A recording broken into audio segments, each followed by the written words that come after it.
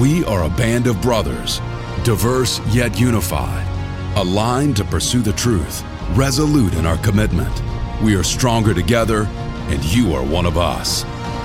This is the Brotherhood Podcast.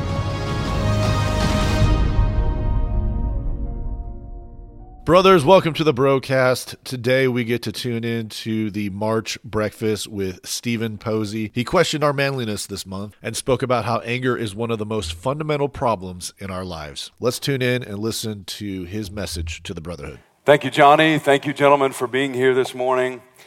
I want to take just a quick second to draw attention to the fact that Johnny started this out of just a hunger to serve the men of Church on the Move. He didn't ask for permission necessarily. No one tapped him on the shoulder and said, you have to do this. How many ever years ago this whole thing started? 6 years ago. It started in a room across campus with just a couple dozen guys. And look at what God has done. And we're only just getting started. So would you guys help me honor Johnny and the team for putting this together? This year especially, when any of our speakers come, Johnny and Mark and the team get together with the speakers, Whit included, and just say, hey, here's what's going on with the men of Church on the Move, the men of Tulsa, but what do you see? And as I understand it, when they talked to Whit, he said, this year I think it'd be good just to focus on what does it mean to be a man? What is biblical manhood?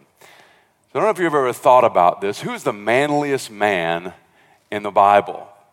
Who's the manliest man in the Bible? I'll give you just a second to think about that. Who's the manliest man you can think of in the Bible? There's some pretty manly guys. There's a guy by the name of Lamech, who's not necessarily a good guy. In fact, he's not a good guy. Lamech was maybe the first gangster, the first mobster in the Bible. He bragged about killing 70 men. Is he the ideal man in the Bible? Noah was the first craftsman. If you shook his hand, you knew that he was manlier than you. Moses was maybe the greatest leader in the Old Testament. Samson was the strongest man. David, the giant killer, the warrior musician. Solomon, the philosopher and master builder. Of course, none of those guys are who we're talking about. None of those guys are the guys we think about when we talk about a year of biblical manhood.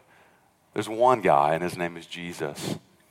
Hebrews chapter 1, verse 3 tells us that Jesus is the radiance of God's glory and the exact imprint of his nature.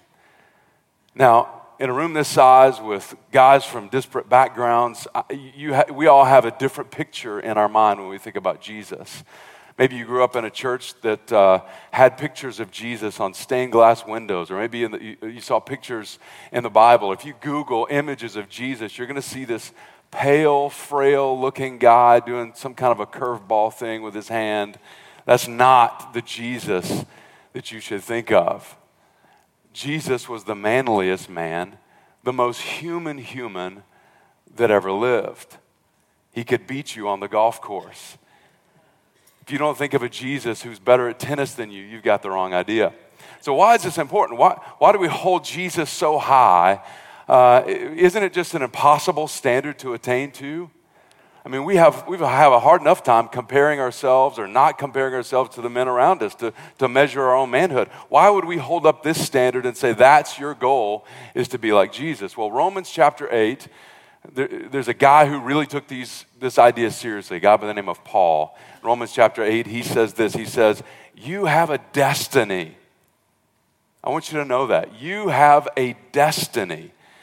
And that is to be conformed, worked, molded, shaped into the image of Jesus. Now this, in the church world, is what we call spiritual formation. It sounds like kind of a fancy church word, and it is, but let me take 90 seconds just to unpack it just for a second. Jackson, come on up here. This is my son, Jackson. As Johnny mentioned, I've got an almost 13-year-old daughter, Grace. This is my son, Jackson. Jackson, how old are you? How old are you? He said 8th. He said he's 8th. He knows I'm not real happy with how fast he's growing up, so he always says he's in his 8th year of life, just to get me. So Jackson has an outer self, just like you and I do. Jackson also has an inner self, just like you and I do.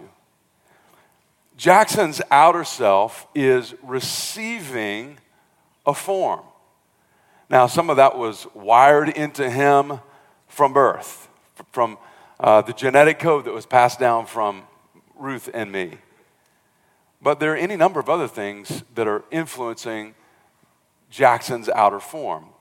Some things like the kinds of things he puts in his body, the food, the water that he drinks, the kind of man that he is going to be is in part determined by the things he puts inside him. Good or bad, intentional, unintentional, his outer self is receiving a form. But so is his inner self. His inner man is receiving a form. Your inner person is receiving a form. Good or bad, intentional or unintentional, your inner self is receiving a shape and a form. Do you have anything to do with that? Well, the Hebrew word is nephesh. This is the word for soul, and it involves your entire self. Interestingly, the word nephesh also has to do with thirst. Yourself, your outer self is thirsty, it's craving. It's like the movie What About Bob? You got to remember the movie What About Bob? Bill Murray, I need. That's what your self is saying all the time, inner self and outer self. So your self is receiving a shape. So it's not a matter of whether or not you're into spiritual formation. You are being shaped. Your spirit is being shaped. Your spirit is receiving a form. What determines that? Well, what determines it is what you give your attention to. What you see about, what you think about when you think about God is what you're moving toward. What you think about when you think about your future self is what you're moving toward, and that's what's shaping you. The people around you determine what's shaping you. Thank you, Jackson. Go have a seat. Give Jackson a big hand. Thanks, Jackson. Big J. So my job title is content pastor. That doesn't mean anything to anybody. When I told my mom, I texted her, hey, I got a new job title as content pastor.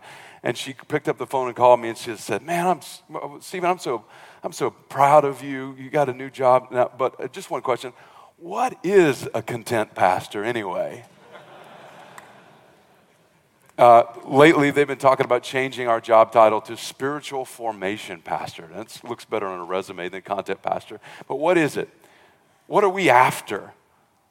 If you are a pastor, what you're after is helping the people around you become more like Jesus.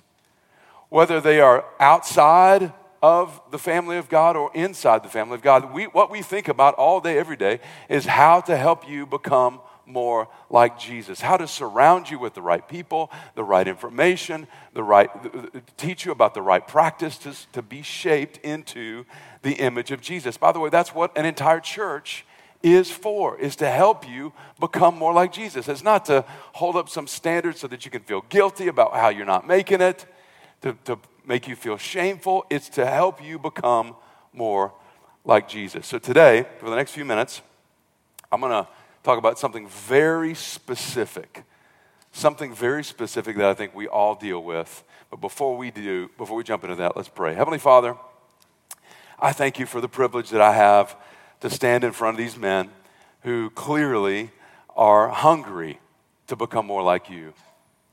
Help me not to say the things I don't need to say. Help me to say only the things that I need to say. Use my weakness for your strength.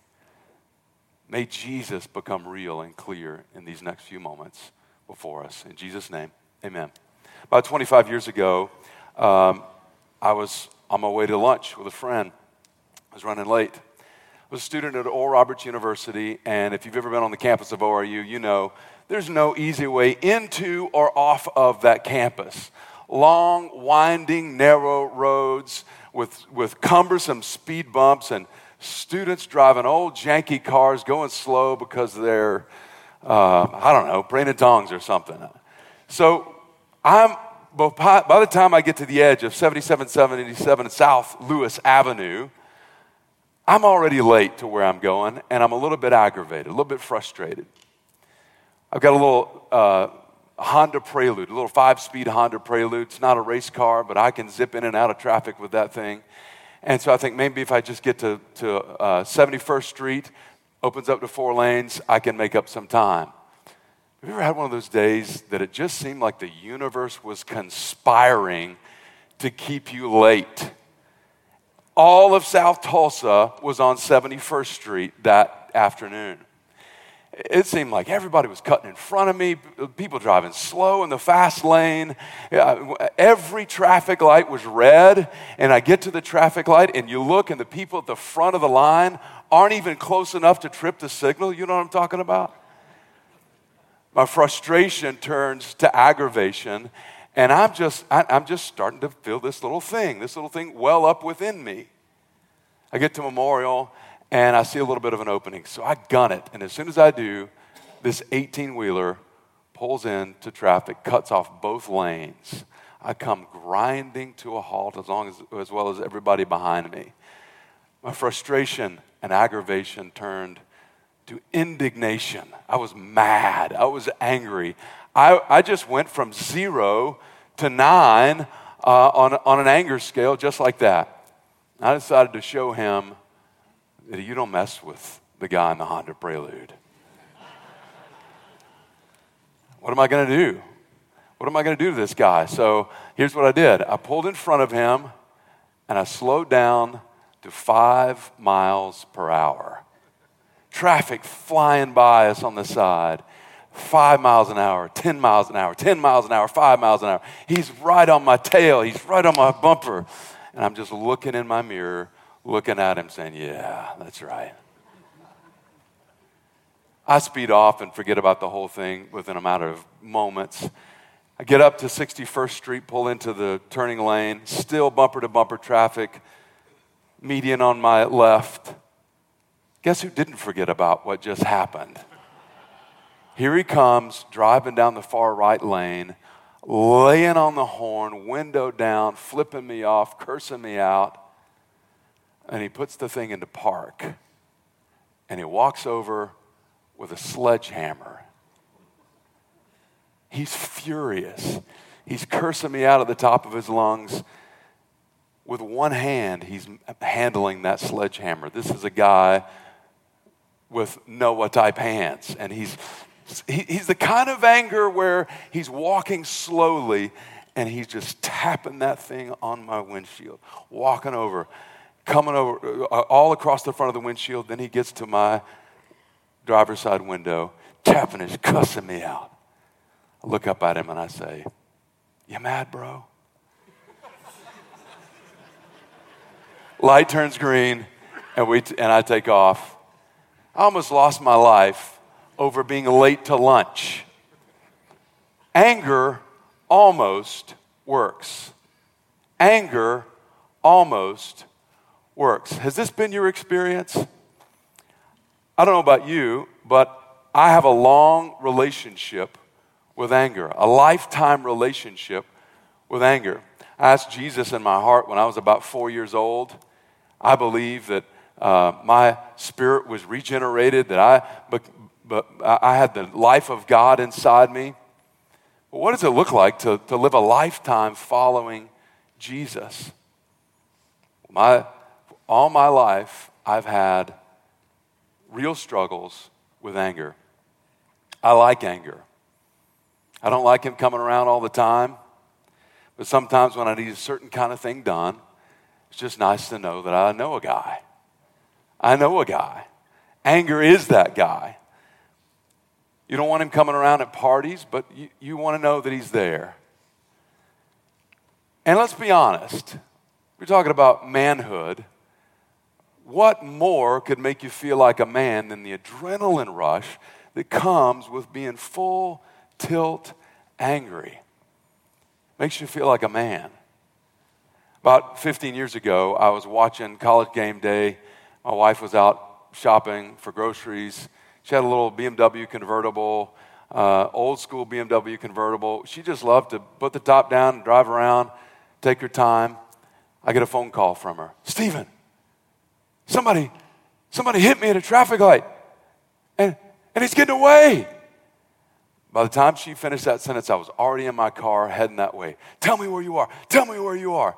I'm driving down the road as fast as I possibly can, wrong side of the road, running red lights. I finally make it to her, and I didn't go through the process of frustration and aggravation and indignation. I was full tilt rage. By the time I got there, she had tracked down the guy. Her car was scraping the road as she pulled into the parking lot. The guy was drunk or high or something, under some kind of influence, and he's about to go back onto the road and leave. When I see him and I see my wife, Ruth says, Stephen, he won't pull over. I throw my car into park, I jump out, and I say, pull over! He pulls over. I was kind of surprised. It worked. I don't have a gun. I don't have a knife. I'm not a likes to fight guy. But I got that friend in there. You need a friend sometimes. I know a guy. That guy came out. He said, man, I didn't do anything. I said, I told you to pull over. He said, okay. So he opens the truck. I said, sit down on the curb. He got out and sat out on the curb. And so did the other guy that I didn't even know was in the passenger seat.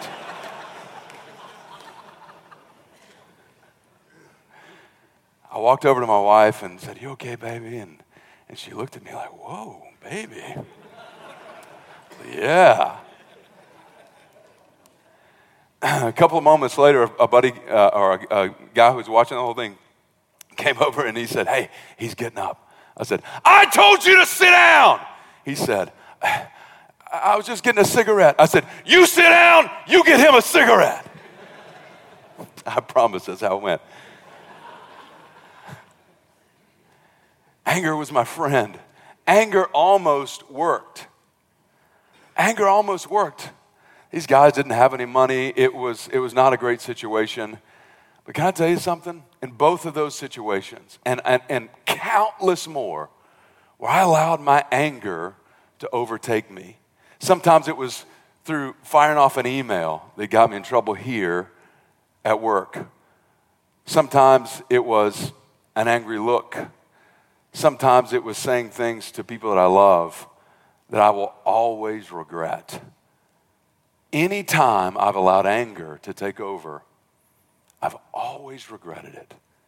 In those two instances, once the adrenaline died down, I was in a state of semi-depression for days. Anger almost works, and that's why we keep it up. You need to know this.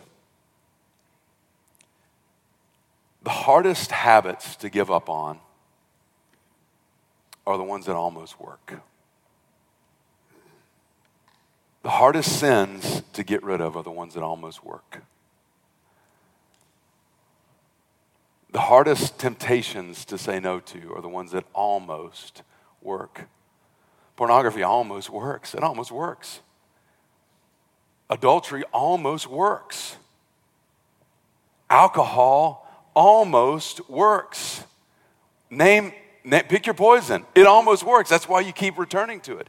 Anger is actually a more fundamental problem than any of those things. Dallas Willard said this: anger is the most fundamental problem in your life. Doesn't sound right, doesn't seem right. Where would he get such an idea? Well, the truth is there's not a man in this room that doesn't have some kind of an issue with anger. If I could go through and talk to any of you, go to coffee with any of you individually, I bet you could tell me stories of how anger connects to some of your worst regrets. Some of the worst things you've said, thought, done have been a result of this embodied feeling, these habits surrounding anger. Doesn't seem like the biggest, most important thing, But every job you've ever had, every relationship you've ever been in, everything you wish you hadn't said or done, your buddy anger was there. Anger is maybe the biggest threat to the things you want most in this life, to the man you want to be. You want to be shaped into the image of Jesus? Let's talk about your anger. How do I know? How can Dallas Willard say that anger is the most fundamental problem in your life? Where does he get that idea? Well, systematically, if you talk about systematic theology, which I know you guys are all into, it wouldn't be, of course, sin. Sin is the biggest problem. And after that, pride. But where does anger fall in? Why do we say anger? Well, right after the first sin, in the reality of this new world, what is the first story we get? Any Bible nerds in here? Anybody know? What comes right after the fall? What's the first story? Two brothers in competition with one another. And what's the issue? Well, we don't have the slides for this, so I'll just read it to you. God had regard for Abel's offering, but for Cain's offering, he had no regard. And so what happened? There's this little sting inside of Cain's mind. He feels it in his body.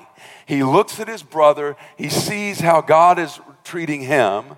He sees the place that his brother has. And his first reaction, body, mind, soul, is anger.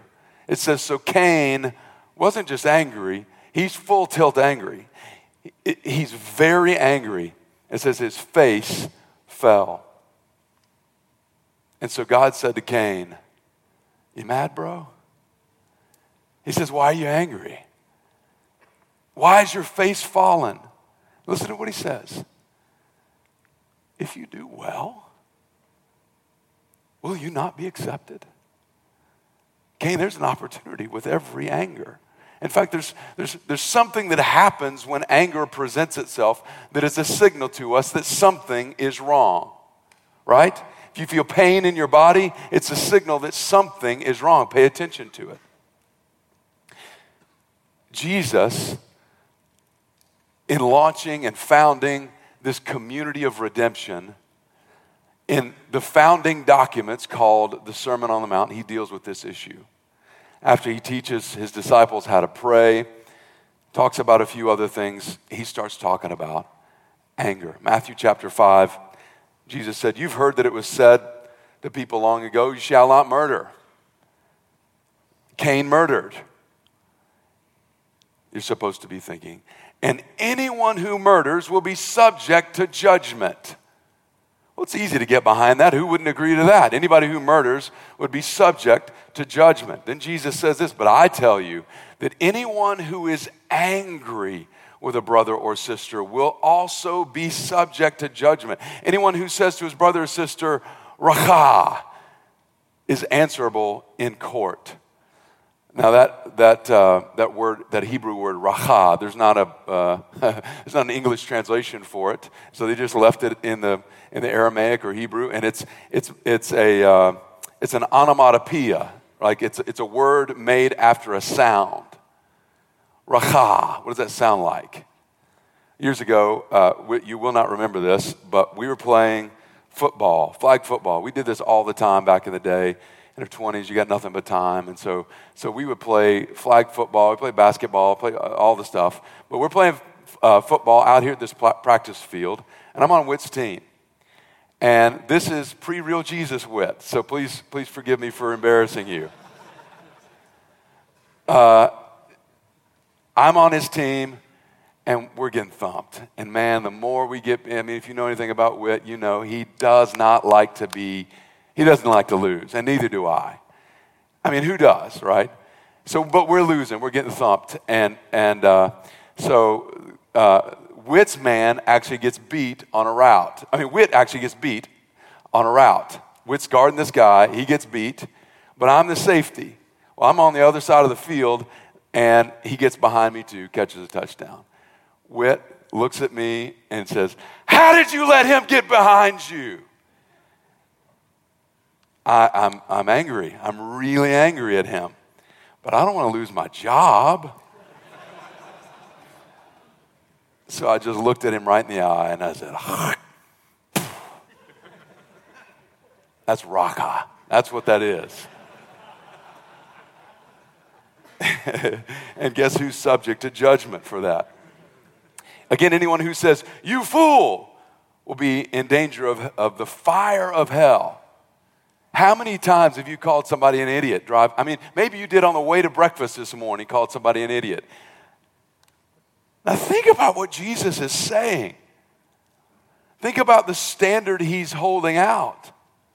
He goes on to say that this is such an important thing that if you're in an argument, in a riff, if you're mad at somebody and you're holding a grudge against somebody, don't even bother trying to honor God with your generosity. Don't even come to church. Go take care of the thing first, he says.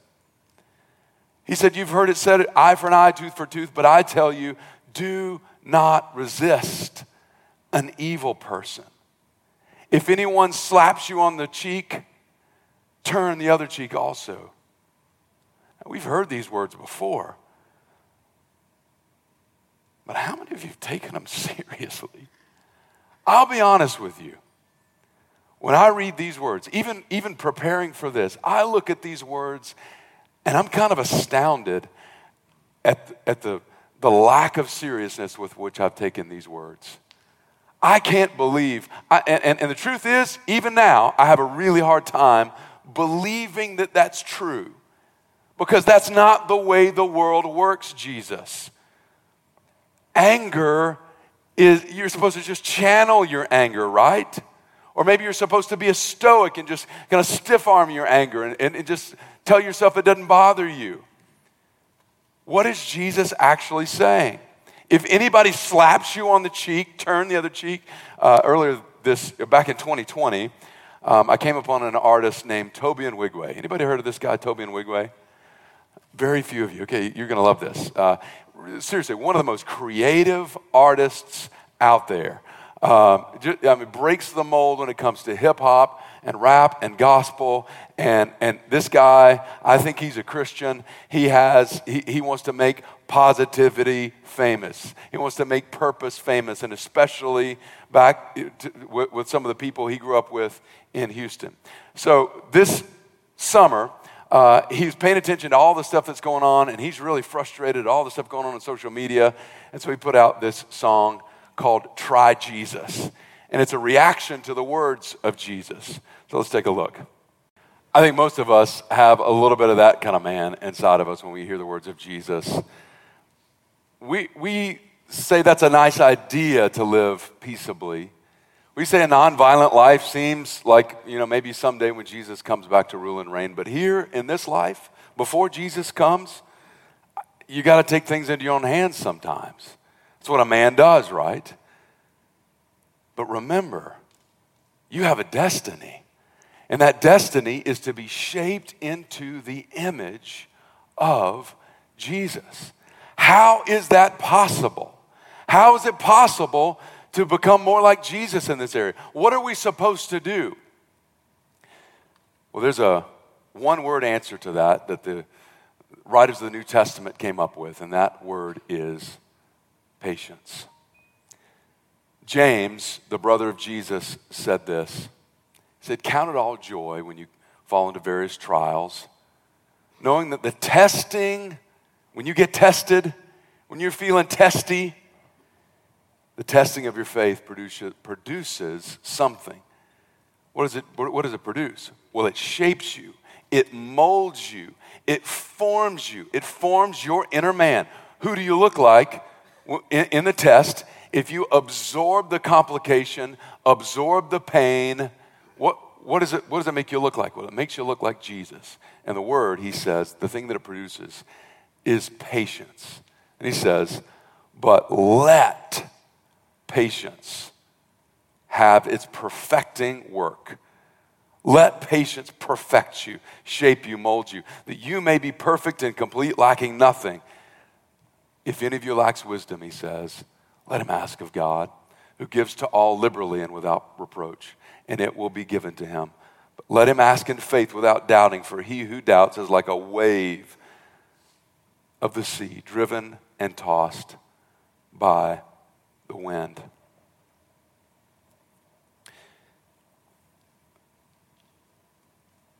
When I first started working at Church on the Move, I thought the best job I could have would just be to be a pastor. I couldn't imagine.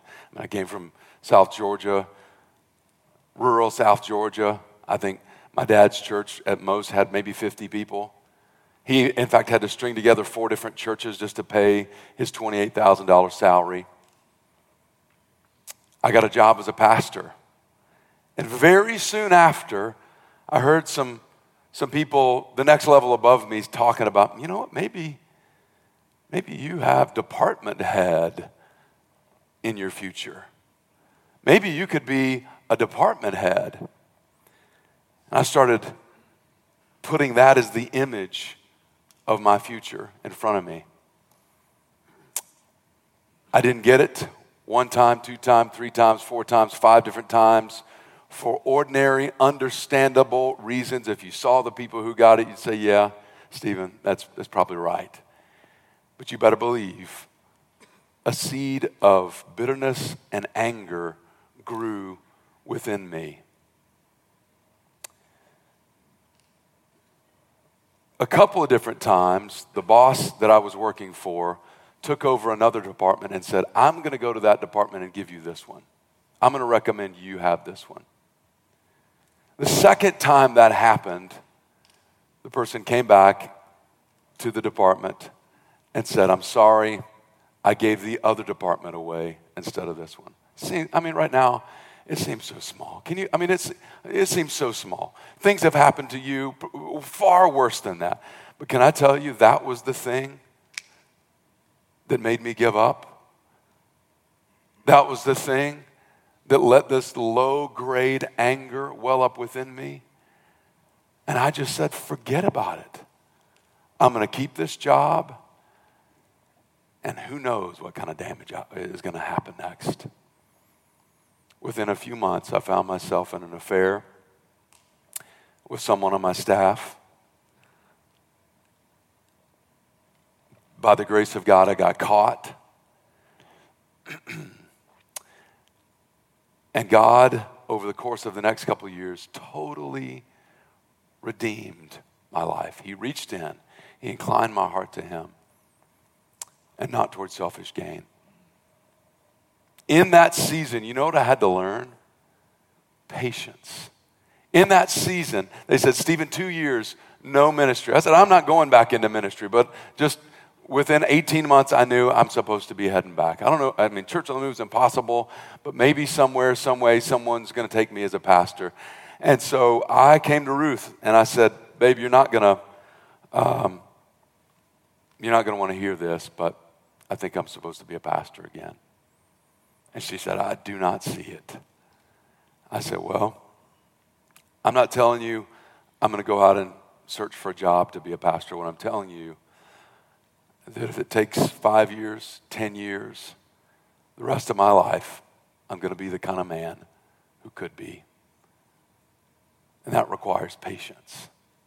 You're not going to, don't just listen to what I say. I want you to watch.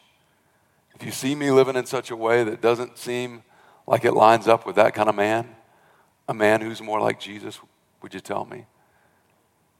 About that time, I started going to the mountains with some dear friends.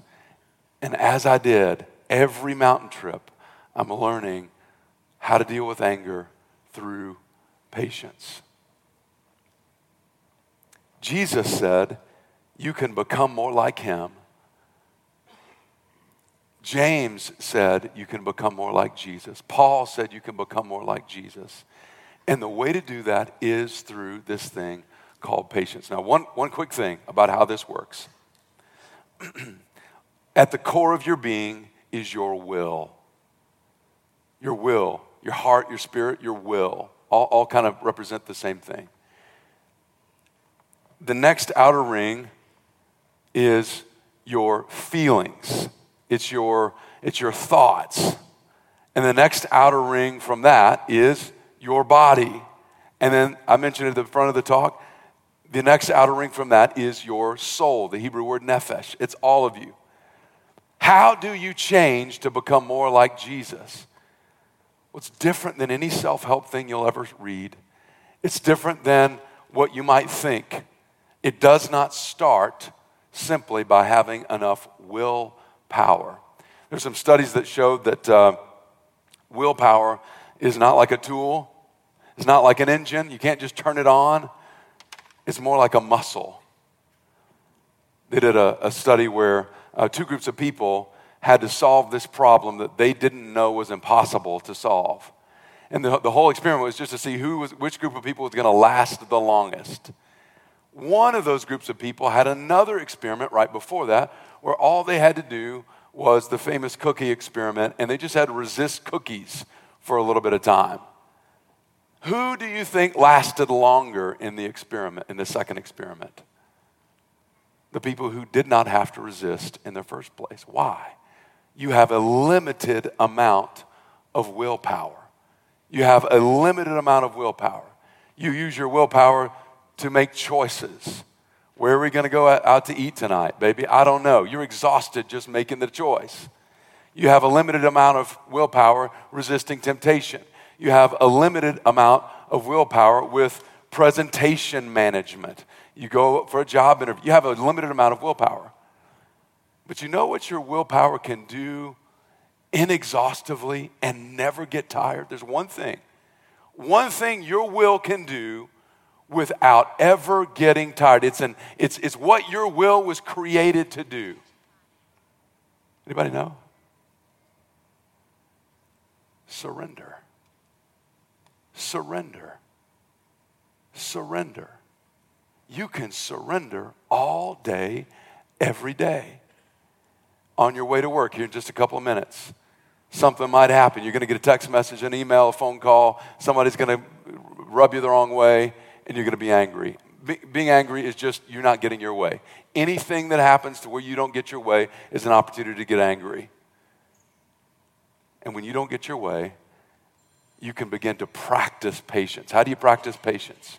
Simply by surrendering. There's a really simple prayer. A really simple prayer. It's a breathe in, breathe out prayer.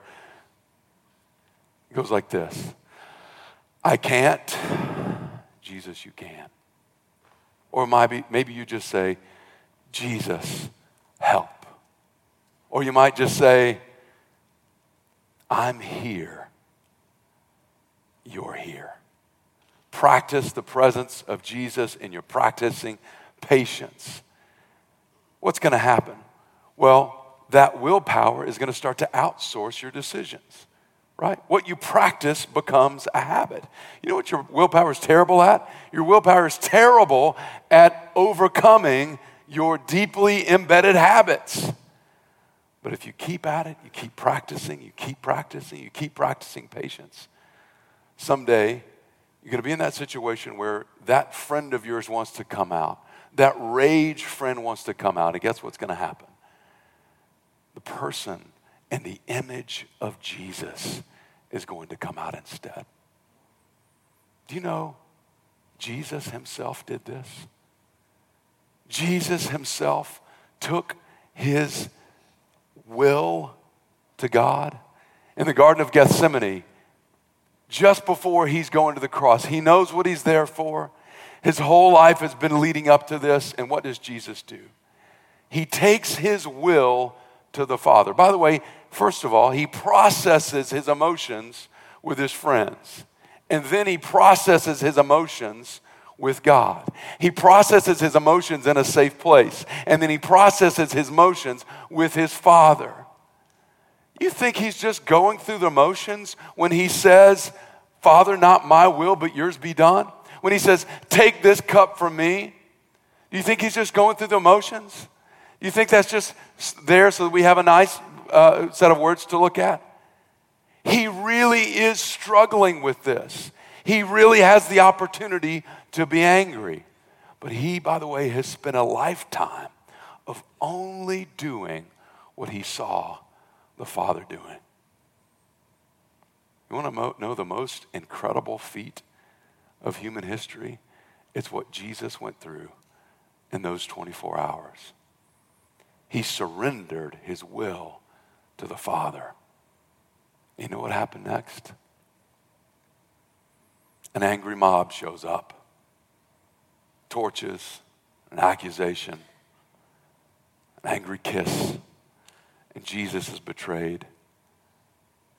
Jesus is brought before an angry tribunal. Angry jurors are bearing false witness against Jesus. Does he stand up and defend himself? An angry governor presides over the judgment, the final judgment of Jesus, and an angry mob says, crucify him. Then there's Jesus hung there after angry soldiers with violent weapons put him up on display for the whole world to see, naked, accused, falsely accused, shamefully, woefully, cursedly accused. He hung there, surrendered, and anger almost worked. The greatest display of anger the world has ever seen almost worked. It took down the very Son of God. Anger almost worked, but surrender never fails, because patience never fails, because love never fails. Do you want to become the kind of person Jesus called you to be, the kind of leader Jesus called you to be? You can become more like Jesus, and it's as simple today, and over the next few weeks, at looking at your anger and saying, God, how can I surrender that to you? Here at Church on the Move, we're in a season getting ready for Easter. We're going to begin to practice some of these things. Have you ever had the sensation of being hangry? So hungry you're angry? Well, that happens to me just about every day at a certain time. We're going to do that on purpose together. We're going to fast together as a church community. We're going to invite you to be a part of it. You don't have to be a part of Church on the Move. If you want a digital copy of this, just text the number 23101. Text the word Easter to 23101. If you want to pick one of these up on the way out, you can. It walks you through how to have 4 weekly fasts. If you've never fasted before, it's easier than you think, but it's also way harder than you think, and it's also way better than you think. And then we're going to gather together on the weekend. Death and resurrection. Death is the fast. Then we gather the weekend and have a communion feast with a bunch of friends. We invite you to consider being a part of that and begin to practice the way of Jesus and practice patience. Before I let you go, I want to pray. Heavenly Father, I thank you that we can be patient because you are patient. In fact, you said patience is the meaning of your name. You're slow to anger. In fact, you said that you make anger distant and compassion near. Help us to be formed more into the image of Jesus. Help us to surrender daily to the power of your Holy Spirit. Those little nudges that say, before you go into the house and let your wife know how you feel or your kids know how you feel, we surrender to you. Lord, help us to become more like Jesus. And if there's anybody in the sound of my voice that has never made that first and ultimate surrender to Jesus, would you help me find them this morning? With every head bowed and every eye closed, maybe that's you. I just described you. You've never made that definitive surrender to Jesus. But this morning you think this is your day. You want to begin to follow Jesus today. If that's you, would you slip your hand up? Anybody like that? Maybe somebody you invited you, or maybe you've been a part of a church for a while. Anybody say, Stephen, I want to begin to follow Jesus today. Anybody like that? Got a hand lifted here in the back. Anybody else? One right here next to me. Thank you for lifting your hand. Thank you. Anybody else? I don't want to miss you. I'll wait just a moment longer.